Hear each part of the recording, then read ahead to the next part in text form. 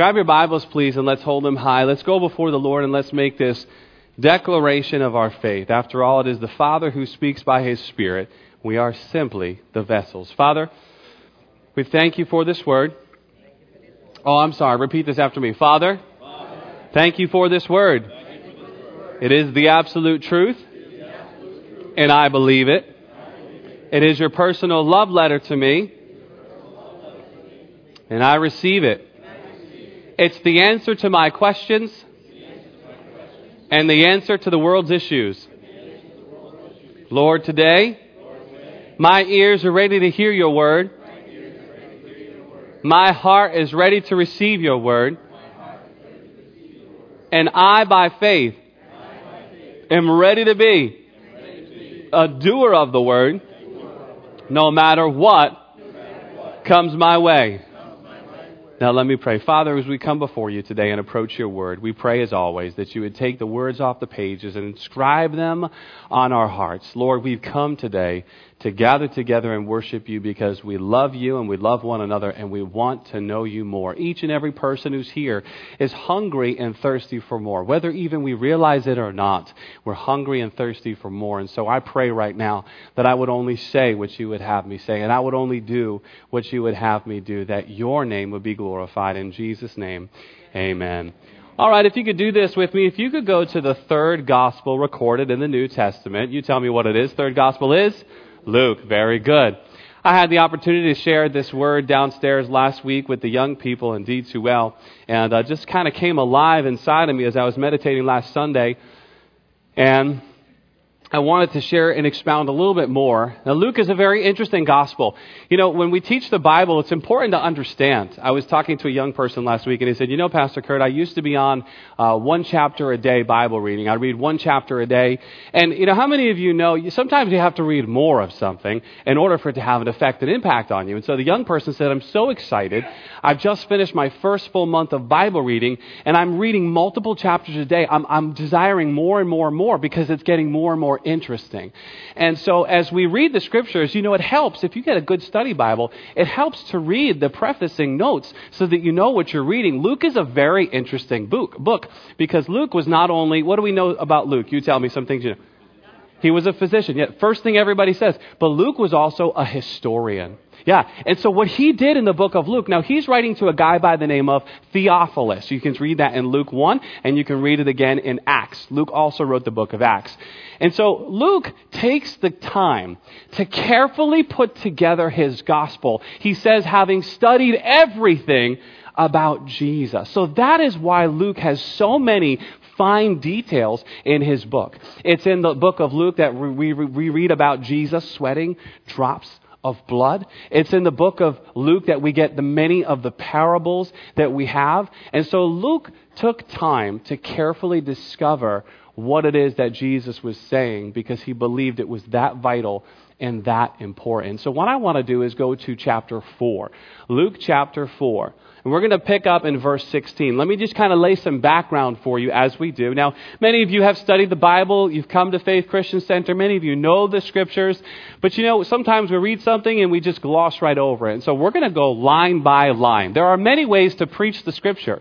And one of the great ways is to go line by line, precept by precept, concept by concept. And we want to do that this morning. As we pick up in Luke chapter 4, we're going to start in 16, but let me lay some background for you. In Luke chapter 4, it begins the temptation of Jesus. Who knows the first thing that happened to Jesus as soon as he was baptized in the Jordan River? What's the very next thing that happened? Okay, just before he was taken to the wilderness, what happened? He came out of the water. God spoke. And what did God say? This is my beloved Son in whom I'm well pleased. And at that point, we see the Spirit of God coming and resting upon Jesus. You know, it's interesting because as I was talking to the young people last week, think about it. Now, you tell me, where is the very next place Jesus is going after he's been baptized? Where is it? Wilderness, to be tempted and tested. Now, those two words are really important because if I was to ask you without looking at your scripture, who drove Jesus out to the wilderness? I don't mean in a car, but who forced him to go out to the wilderness without looking at your scripture? The Spirit. Very good. So you know your scripture. Who tested him? No, who tested him? God was putting his Spirit to the test, but who tempted him? The devil. Okay, it's so important to see that distinction, because God, the very first thing that God is saying to his son before he proves him is, you are my beloved son. So regardless of what you're about to go through these next 40 days, you're my son. And nothing's going to change that. See, Jesus couldn't reach that place of fulfilling the Father's call on his life unless his Spirit and his flesh had been proven. And so God's Spirit drove him out to the wilderness so his flesh could be proven, so he would know how to work this flesh. But it's very, very important to understand that it wasn't God who tempted him. James tells us God cannot tempt, but it was the devil who tempted him. And so Jesus now fulfills these 40 days, and the Bible says that after the angels minister to him, he is full of the Spirit. And we're about to pick up in chapter 4, verse 16. So he came to Nazareth, where he had been brought up, and as his custom was, he went into the synagogue on the Sabbath day and stood up to read. Now, if we look over that, we could just say, okay, that's just a prefacing passage as we're about to get into the scripture. Somebody tell me one thing you just learned from reading that right there. One thing. Tell me one thing. Brought up in Nazareth. Very good. What was his custom? To be in the synagogue. Look at this. And I was telling the young people last week, many of us come to church. I was raised in church. I was one of those people. My parents are first generation Christians. So we spent every night, most of our nights, under the pews in the church. We were raised in church. And you know what? It's a good habit. Jesus had the habit. We could say habit. It says custom. Jesus had the custom of going to the synagogue. And if we build in our lives the habit of going to church, we're giving God an opportunity to work in us and through us.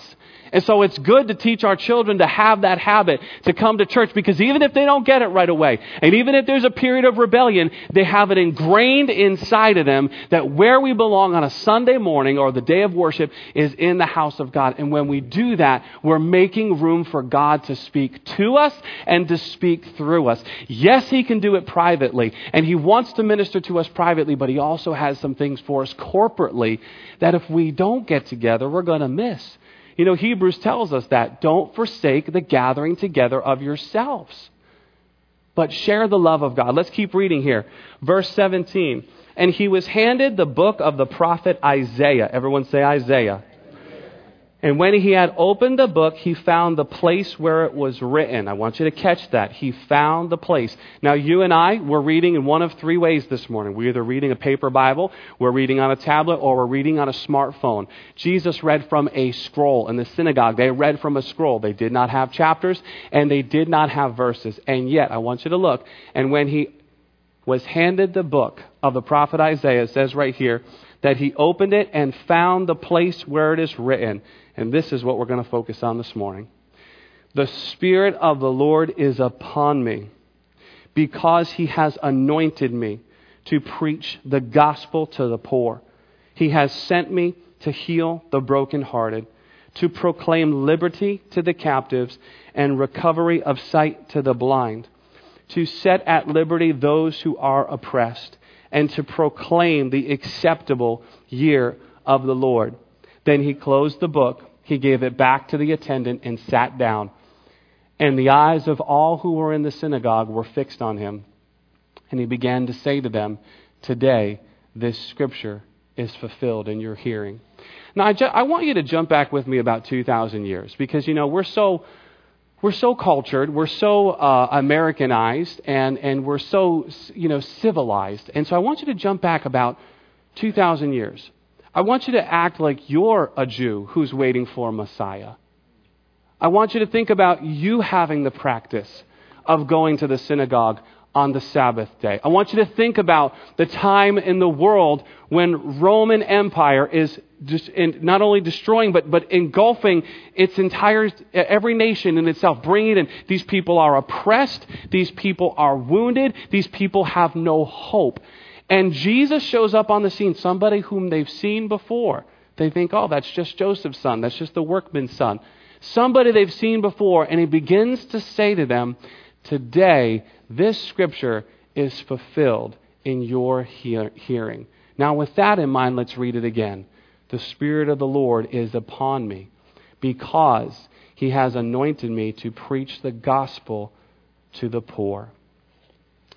Two things we see from that first passage right there is we know the Spirit of the Lord is upon Jesus. And none of us here being at Faith Christian Center would argue that. But the next thing we see in the passage is it says that He came to preach the good news, or original text might say glad tidings. And if I was to ask you, what is the good news? What would you tell me? The gospel.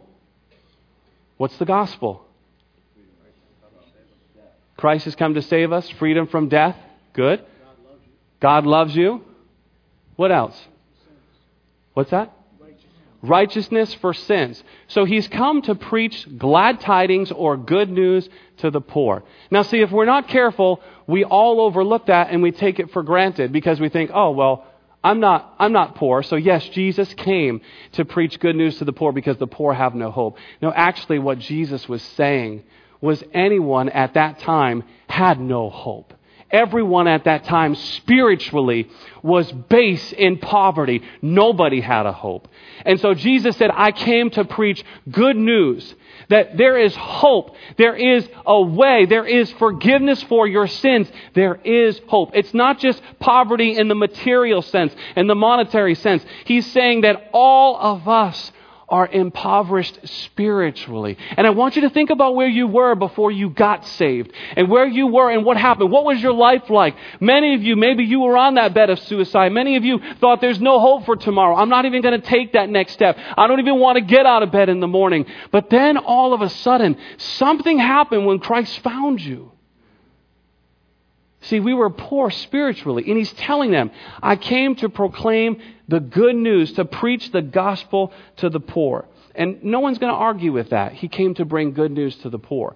But I want you to locate yourself this morning, because each and every one of us, we can just quickly, glaze over that and say, yes, when somebody finds Jesus, He makes them rich even though they're poor. No, without Christ, we are absolutely base level impoverished spiritually. There's no hope of getting to God.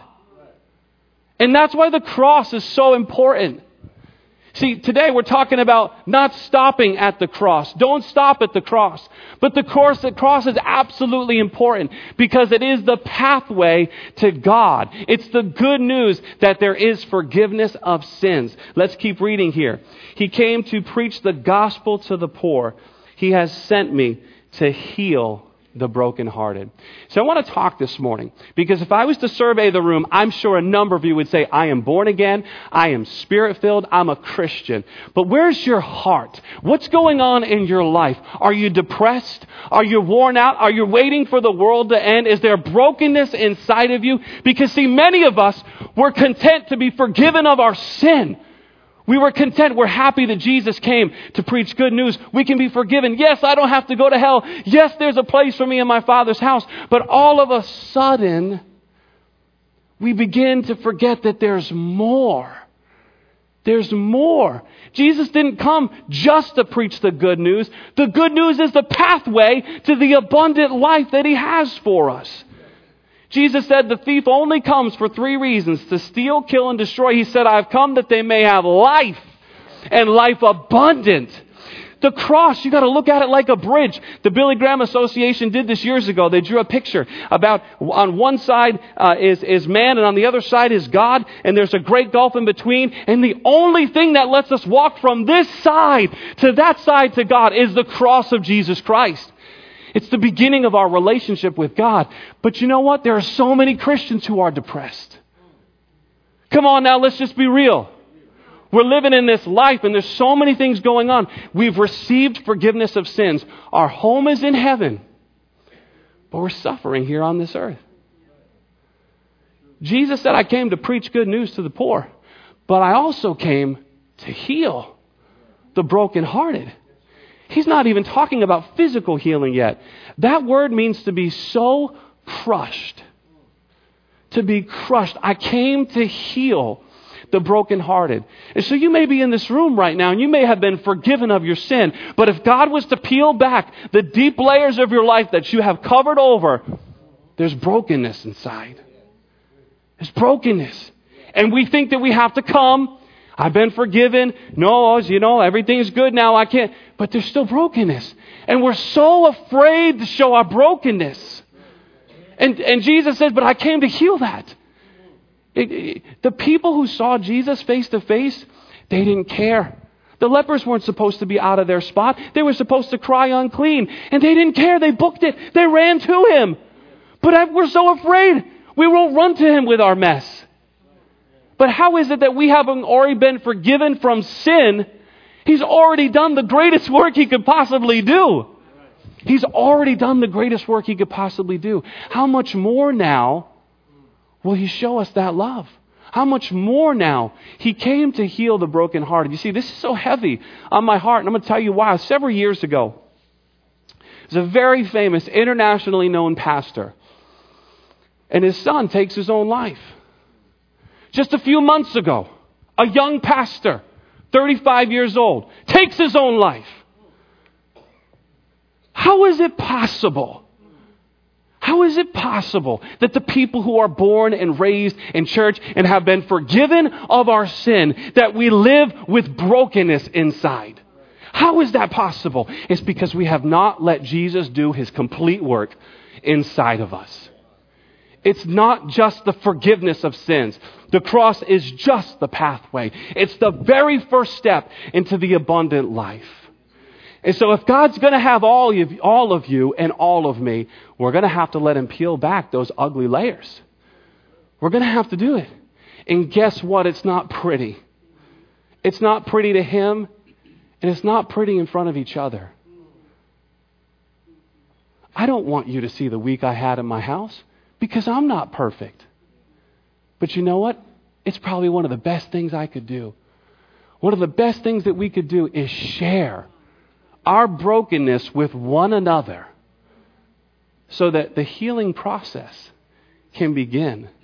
For some reason, we have adopted the belief that once we're forgiven and cleansed, we all of a sudden have to act like there's nothing else being done to us. There's no other surgery taking place. Surgery is going on all day long. We are constantly on the operating table of the Lord Jesus Christ. Constantly.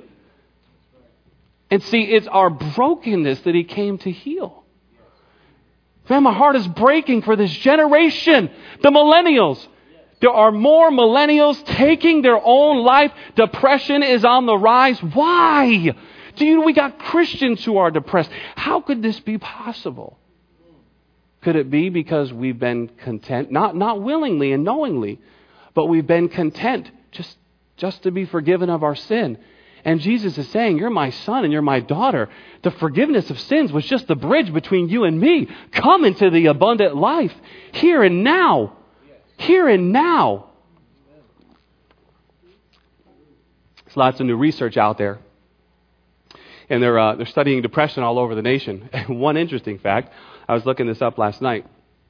One interesting fact is while depression is on the rise in most states in the United States, it's been on an increase since the years early 2000s, there is one place that has the least amount of depression, and it hasn't risen, only by 2%. And that's Hawaii. So we all need to pack up and go to Hawaii. That's what I've decided. When I looked at that, I said, that's it. We're in the wrong climate. We need to go to Hawaii. So that's where we ought to be. Maybe Hawaii is God's land. Maybe that's where he is. But maybe we just need that Hawaiian mentality. Mele kalikimaka, huh? Maybe we need the Hawaiian mentality right here in frigid, cold southern New England when it rains and when it freezes rain. It's interesting. It's a perfect time of year to talk about brokenheartedness and depression and oppression because it increases this time of year. And it's so important. Sometimes sometimes we can just beat people with the word. And I look at Jesus and I see that he never did that. He never did that because he wasn't afraid of what that person brought to them. There was this leper that came and cried out before Jesus and said, Jesus, if you're willing, you can make me clean. He said, I will. There's no question. I will. The prostitute who was caught in the act of adultery, they drag her before Jesus. Jesus lets them all walk away. Says, I'm not holding anything against you either. Go and sin no more. the Samaritan woman, who, if we don't really understand Samaritans, it's not going to make a whole lot of sense to us, but she calls herself a dog in the presence of the Lord, which we all would be in the presence of the Lord. But she makes herself of no value. And he wasn't afraid of that. And he gave her what she needed. Guys, I feel sometimes we're a little bit scared to come before the Lord and tell him and show him our brokenness, as if he's surprised already. As if he's surprised. Somewhere along the way, we thought we had to have it all together when we come to him and when we come before one another. And I want to tell you something. We are robbing each other. We are robbing ourselves of the healing power that God has for us. Because the Scripture tells us that we are to love one another. Jesus came to heal the brokenhearted. The next thing that we see here in the Scripture is he came to proclaim liberty to the captives. Again, if we just kind of glaze over it, we say, yeah, Jesus came to set the captives free. That's how our minds interpret it. Jesus came to set the captive free. Nobody in this room would argue that. But here's what the Scripture really says. Look at it. Proclaim liberty to the captives. Guess what? The moment you were born again, you were already free. You're already free. Everything you need from God is already done. The process is just beginning. And Jesus came to proclaim liberty to the captives. The visual in my mind is when I was born again, just before I was born again, I was in a jail cell. I was stuck there. There's nowhere that I can go. Okay? But Jesus came and unlocked the jail cell and said, I've made a way for you to come. But here's most of us. We've been in jail so long, we don't move, even though the door's been open. We're not totally sure that might be a facade. That I'm not sure. Is that door really open? So Jesus has to come in and tell us, you're free! Proclaim liberty to the captives. He has to tell us you're free. That's why we've been given this word. All the freedom we need is right in here. Everything that we need. You're free. You're free. You're free from addiction. You're free from oppression. You're free from depression. You're free. So many of us are sitting inside of the jail cell. Maybe we're not brokenhearted. Maybe we're not depressed. But maybe we're captive to certain vices that we hide that nobody sees. That if people were to come to our house on a certain day or a certain time, we'd be appalled. We'd never show our face in church again because we're not worthy. The things we say, the things we do, the things we take into us, those are the secret. We're in bondage to them. They are having captivity power over us. They're having captive power over us. And Jesus is telling us, you're free. You're free. Walk away. You're free. The problem is we struggle because we've been a slave to it so long. Romans 6 tells us whatever we present ourselves slaves to, we're going to be slaves. We're going to obey that. And so we have to get to that place where we don't just thank the Lord that He forgives us from our sin, but we daily come back to Him. Lord, I'm struggling with this.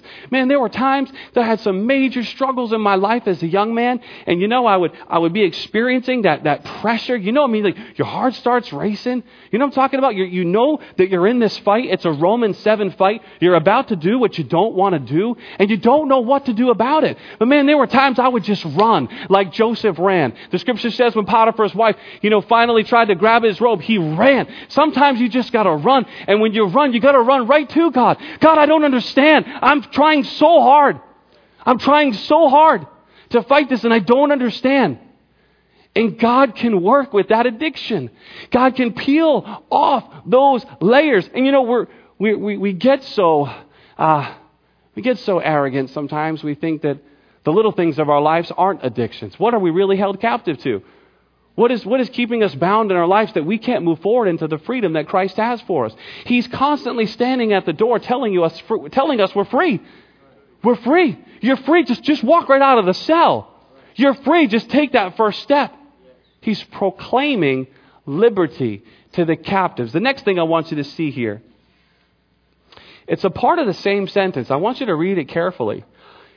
To proclaim liberty to the captives, there's no comma, and recovery of sight to the blind. See, most of us just think, yeah, Jesus came to recover the sight of the blind. He came to literally heal the blind. And one of Jesus' miracles, many of the times, he would heal the blind. That makes perfect sense. But you know, there's something deeper here. I believe it's also physically exactly what we're talking about, but there's something deeper here. There's a spiritual blindness. Look at the word here. He came to proclaim liberty to the captives and recovery. That word recovery is not just there for any reason. To recover. You tell me, what does it mean to recover? To get back. Oh, that means we once had it. Yes. In Adam, we once were perfectly united with God. But spiritual blindness began to set in through sin. And so Jesus came to proclaim recovery of sight to the blind. Where once you couldn't see and experience the spiritual, now through Christ, through the bridge of the cross, we can now experience unity with God and see the supernatural in our lives. I think about being a young person and thinking about so many things in my life just being coincidental. Only as I got older did I realize that was God working on my behalf, whether through angels or whether through His Holy Spirit. See, our spirit needs to be recovered. And what Jesus did was He came to preach that there's good news. You don't have to stay hopeless and helpless. You don't have to stay stuck in your sin. He came to heal the brokenhearted. Are you depressed this morning? Is your heart completely crushed because of the pains of this world? He came to proclaim freedom to those who need freedom. And He came to proclaim your sight has been restored. Your spiritual sight. You are once again, open your eyes spiritually. You are once again seated with Christ in heavenly places. There is nothing, like Paul says, that could ever separate us from the love of God. Open your eyes, he's saying. Open your eyes. Your spiritual life has been recovered. And to set at liberty those who are oppressed. Man, Luke is using some very particular words here. Some very specific words. You tell me again, what is liberty? It means freedom. Good job, everyone. And what is oppression? What's the visual that comes into your head when you think of oppression? Press down. Good. Yeah, that's it right there, Kim. Press down. Kim, you said it. To be held back. The visual is constantly being held back. He came to proclaim liberty to the oppressed. One day when I was a young Christian, young boy actually, probably about 8 or 9 years old, I was struggling with so many sins, so many different things, whether it was anger, all these different things. And this visual popped into my head. I said, Lord, every time I take a step forward, I feel like there's something that keeps pulling me back. And the visual I had was in my head was my hands were chained, and the enemy still had control. And I'm trying. See, so many of us, we know all the gospel, we know the whole message, but we're not letting Jesus do the work. We're not laying ourselves bare on the operating table of Jesus and letting Him do the work. We're constantly trying to fix ourselves. We're constantly trying to make ourselves better instead of going before God and be like, Lord, I am absolutely the worst person that could exist right now, even though you saved me. I need you. Yes, I know I'm not a sinner anymore, and I'm not. But I've still got some things I'm working through, and I need your help right now. Jesus came to proclaim liberty and freedom to those who are oppressed. And my thinking is, if Christians can be depressed, if Christians can take their own lives, then there must be a work that Jesus has yet to do that we're not letting Him do. We're content with being forgiven of our sins. We've stopped at the cross, and we're okay subtly with our home being in heaven. And Jesus has so much more for us. See, how can I, as a truly broken person, heal somebody else? See, my brokenness is only going to hurt somebody else. And so if I don't go to Jesus and allow Him to heal that, I'm going to hurt the people I love the most. Because all of us can save face and show face on a Sunday morning and a Wednesday night. But it's in the deep and the inner workings of our life. And it doesn't mean we're not saved. This is a very, very important distinction. It just means there's a work that needs to continue. Jesus came to preach the gospel to the poor All of us without Christ are poor. He came to heal the brokenness of our lives. He came to proclaim liberty to the captives and recovery of sight to the blind. He came to set at liberty, here's the action, to break free those who are oppressed. And now here's the best part. He came to proclaim the acceptable year of the Lord. It's a very interesting passage, and when you read it back in Isaiah 61, it kind of gives it more clarity. But God says, in a favorable time, I will come to you. In a favorable time. And so what Jesus is saying is the time of favor is here. The time of favor is now. And I know in our Western culture, we have to kind of unconnect ourselves sometimes, because I'm going to tell you the truth. Too much of the gospel message of Jesus has been mingled in with the American dream. I'm just going to tell you flat out. Too much of the gospel message is all about what Jesus is going to do for us to make us have everything we need up here. That doesn't even matter. It doesn't even matter. None of that matters. Whether you're poor on this earth or whether you're rich on this earth, it doesn't matter. Where are you spiritually? Yes, Jesus can take you up from the depths and bring you up high. But we've got so much of the gospel message mingled in with all of these desires, their earthly, physical desires, that are all going to fade away. What is he saying here? The year of the Lord's favor. Listen, we are living in a time of grace. We are living in a time of the Lord's favor. Now is the acceptable time. Now is a time of grace. What we may not realize is we are smack dab in the middle of something amazing that God is doing. It's called the time of the Gentiles. That's where you and I are. And unless anyone in this room is Jewish, and you may in fact be, none of us would be saved right now if we were not in this time of the Gentiles. We are in a time of God's grace so that the whole world might be saved. That's where we are. It's an acceptable time. God said, this is the time that I'm going to send my son. This is the time that I'm going to break the bondage. This is the time I'm going to make room for everyone to be restored, to come back to the kingdom so nobody has to be lost. See, we look up and we say, Jesus, why are you taking so long? I thought you were coming back. And some of us will say, well, I've heard that my whole life. It's not going to happen anymore. But Peter says God is not slack as some would measure slackness, but God is long-suffering, not willing that any should perish, but that all should come to repentance. And see, the time is it's not just about God's favor on us. It's an acceptable time of God's grace. And so while that grace abounds, we need to preach the good news. Jesus can do all these things in our life, and we need Jesus to do all these things in our life, and we need to then give it to the people that we see. We need to give them the healing that we received from Jesus, okay? We can do it. We need to give them the gospel that we received at church. We need to give them the sins forgiven, like Jesus said. I find it so interesting that the paralyzed man that was brought to Jesus, the first thing he said to him, he didn't tell him to get up and walk. All these people Jesus healed. All these people, thousands of people are showing up at this person's house. You know the story. They bring the paralyzed man, they rip off the person's roof, and they lower the man down. And Jesus says, so great is your faith. Man, this is awesome. I've never seen faith like this before. But he doesn't tell the man to get up and walk yet. He said, your sins are forgiven you. The forgiveness of sin is the pathway to the abundant life that God has for us. And so many of us are stopping at the cross. We're just stopping right at the forgiveness of sins. And it's good because we're so happy. We're so blessed. We're so privileged to be forgiven of our sin. But we're suffering. Many are suffering. Many are suffering. I'm not talking about people in the world. I'm talking about the church. Many Christians are suffering because they haven't let Jesus do the complete work. And I believe that as we approach this Christmas season, that Jesus has a complete work he wants to do in us and through us. In us and through us. And so I want you to locate yourself this morning. I want you to ask yourself where you are. Where you are in this whole mix of things. Maybe your sins have been forgiven, or maybe you haven't received that. Maybe you've been on the fringe. And you've sat in here for a while, and it didn't sound like we had anyone new. So you've sat here for a while, but maybe you've been born again, but you're really depressed. You're really, really brokenhearted. You're crushed by the issues of this life. Well, I want you to know today that you can come to Jesus. I know that sounds so cliche, but I'll tell you what, you can come to Jesus. And just like he forgave your sin, he'll heal your broken heart. Scripture tells us in the Psalms that he's near to the brokenhearted, and his ear is attentive to their cry. God is not far from us. He's not far from us. Or maybe you're stuck in bondage.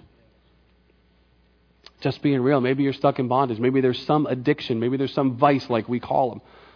Something that you can't break. Something you can't get past. It keeps you in this vicious cycle.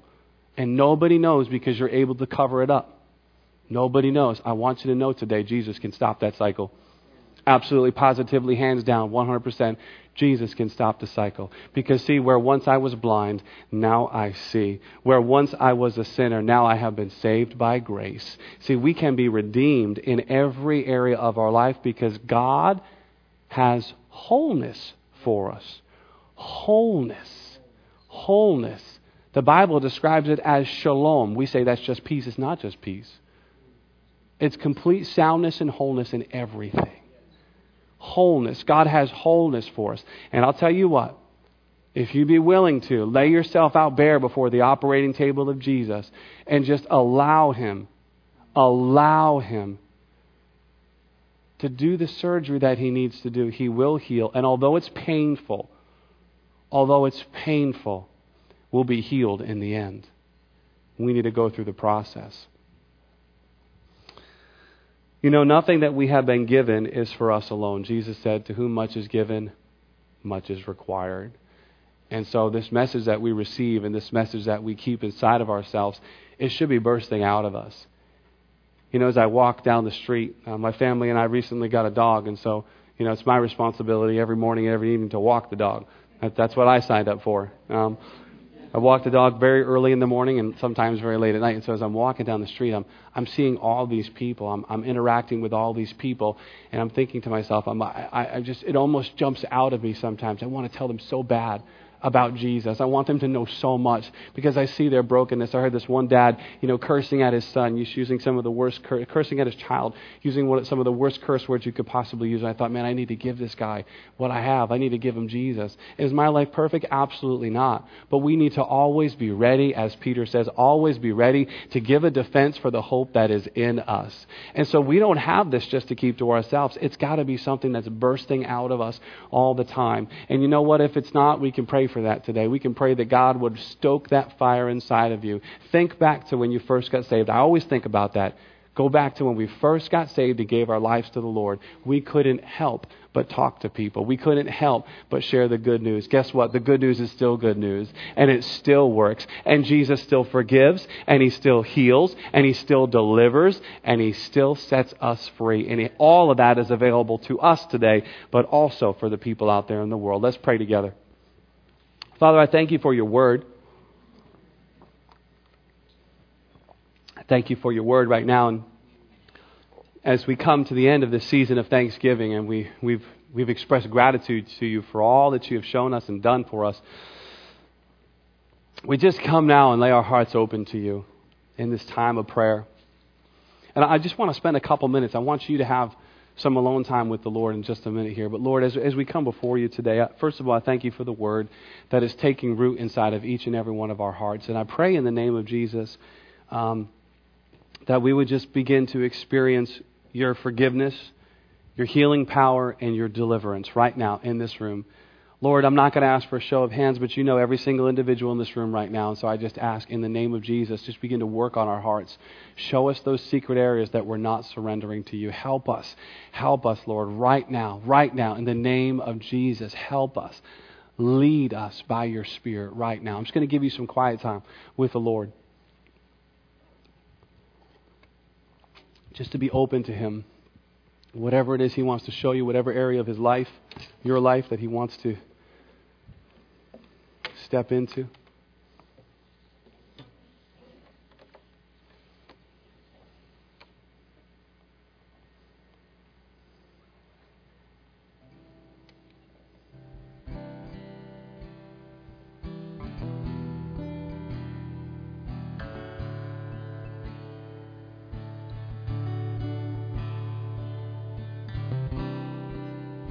Yes, Lord. Yes, Lord.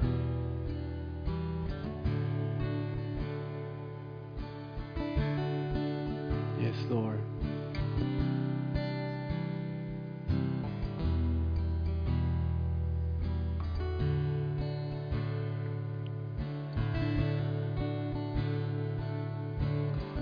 God, Lord. show forgiveness. Let us see your forgiveness. Show that healing power, Lord.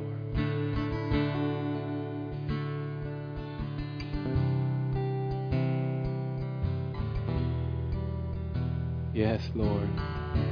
Recovery of sight to the blind. Freedom for the captives, Lord. Yes, Lord.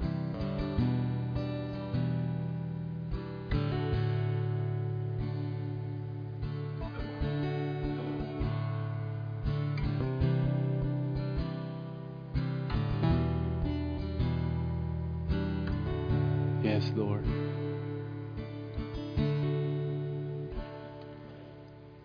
If you're here today, as we continue to pray, and all the believers in the house pray or pray in the Spirit, if you're filled with the Spirit, you know, Pastor John's been teaching us this is the most important, most critical time of our service. And so if you could just be praying right now. I want to ask you a question. While today's message was don't stop at the cross, life begins at the cross.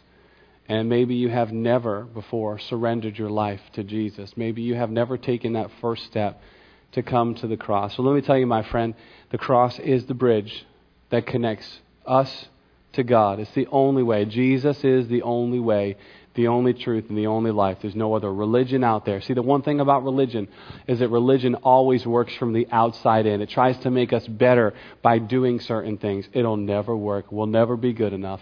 But God did for us what we could never do for ourselves. He gave us the forgiveness of sins and the freedom of life through Jesus Christ's suffering on the cross. And if you're here today and you say, you know what, I'm ready to surrender my life to Jesus and let Him be Lord of my life,